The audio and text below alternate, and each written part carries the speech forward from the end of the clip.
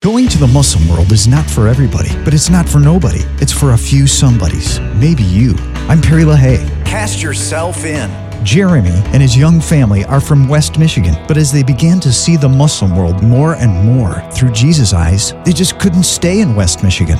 You know, we had a house, we had a couple cars, good jobs, and my wife and I both just, do we want this? Is this our calling to go down this road and eventually 5 years from now have a bigger house or more kids? And it's just, we didn't feel comfortable with that. We had a conviction that we needed to go. Stepping out into the water, walking into the unknown.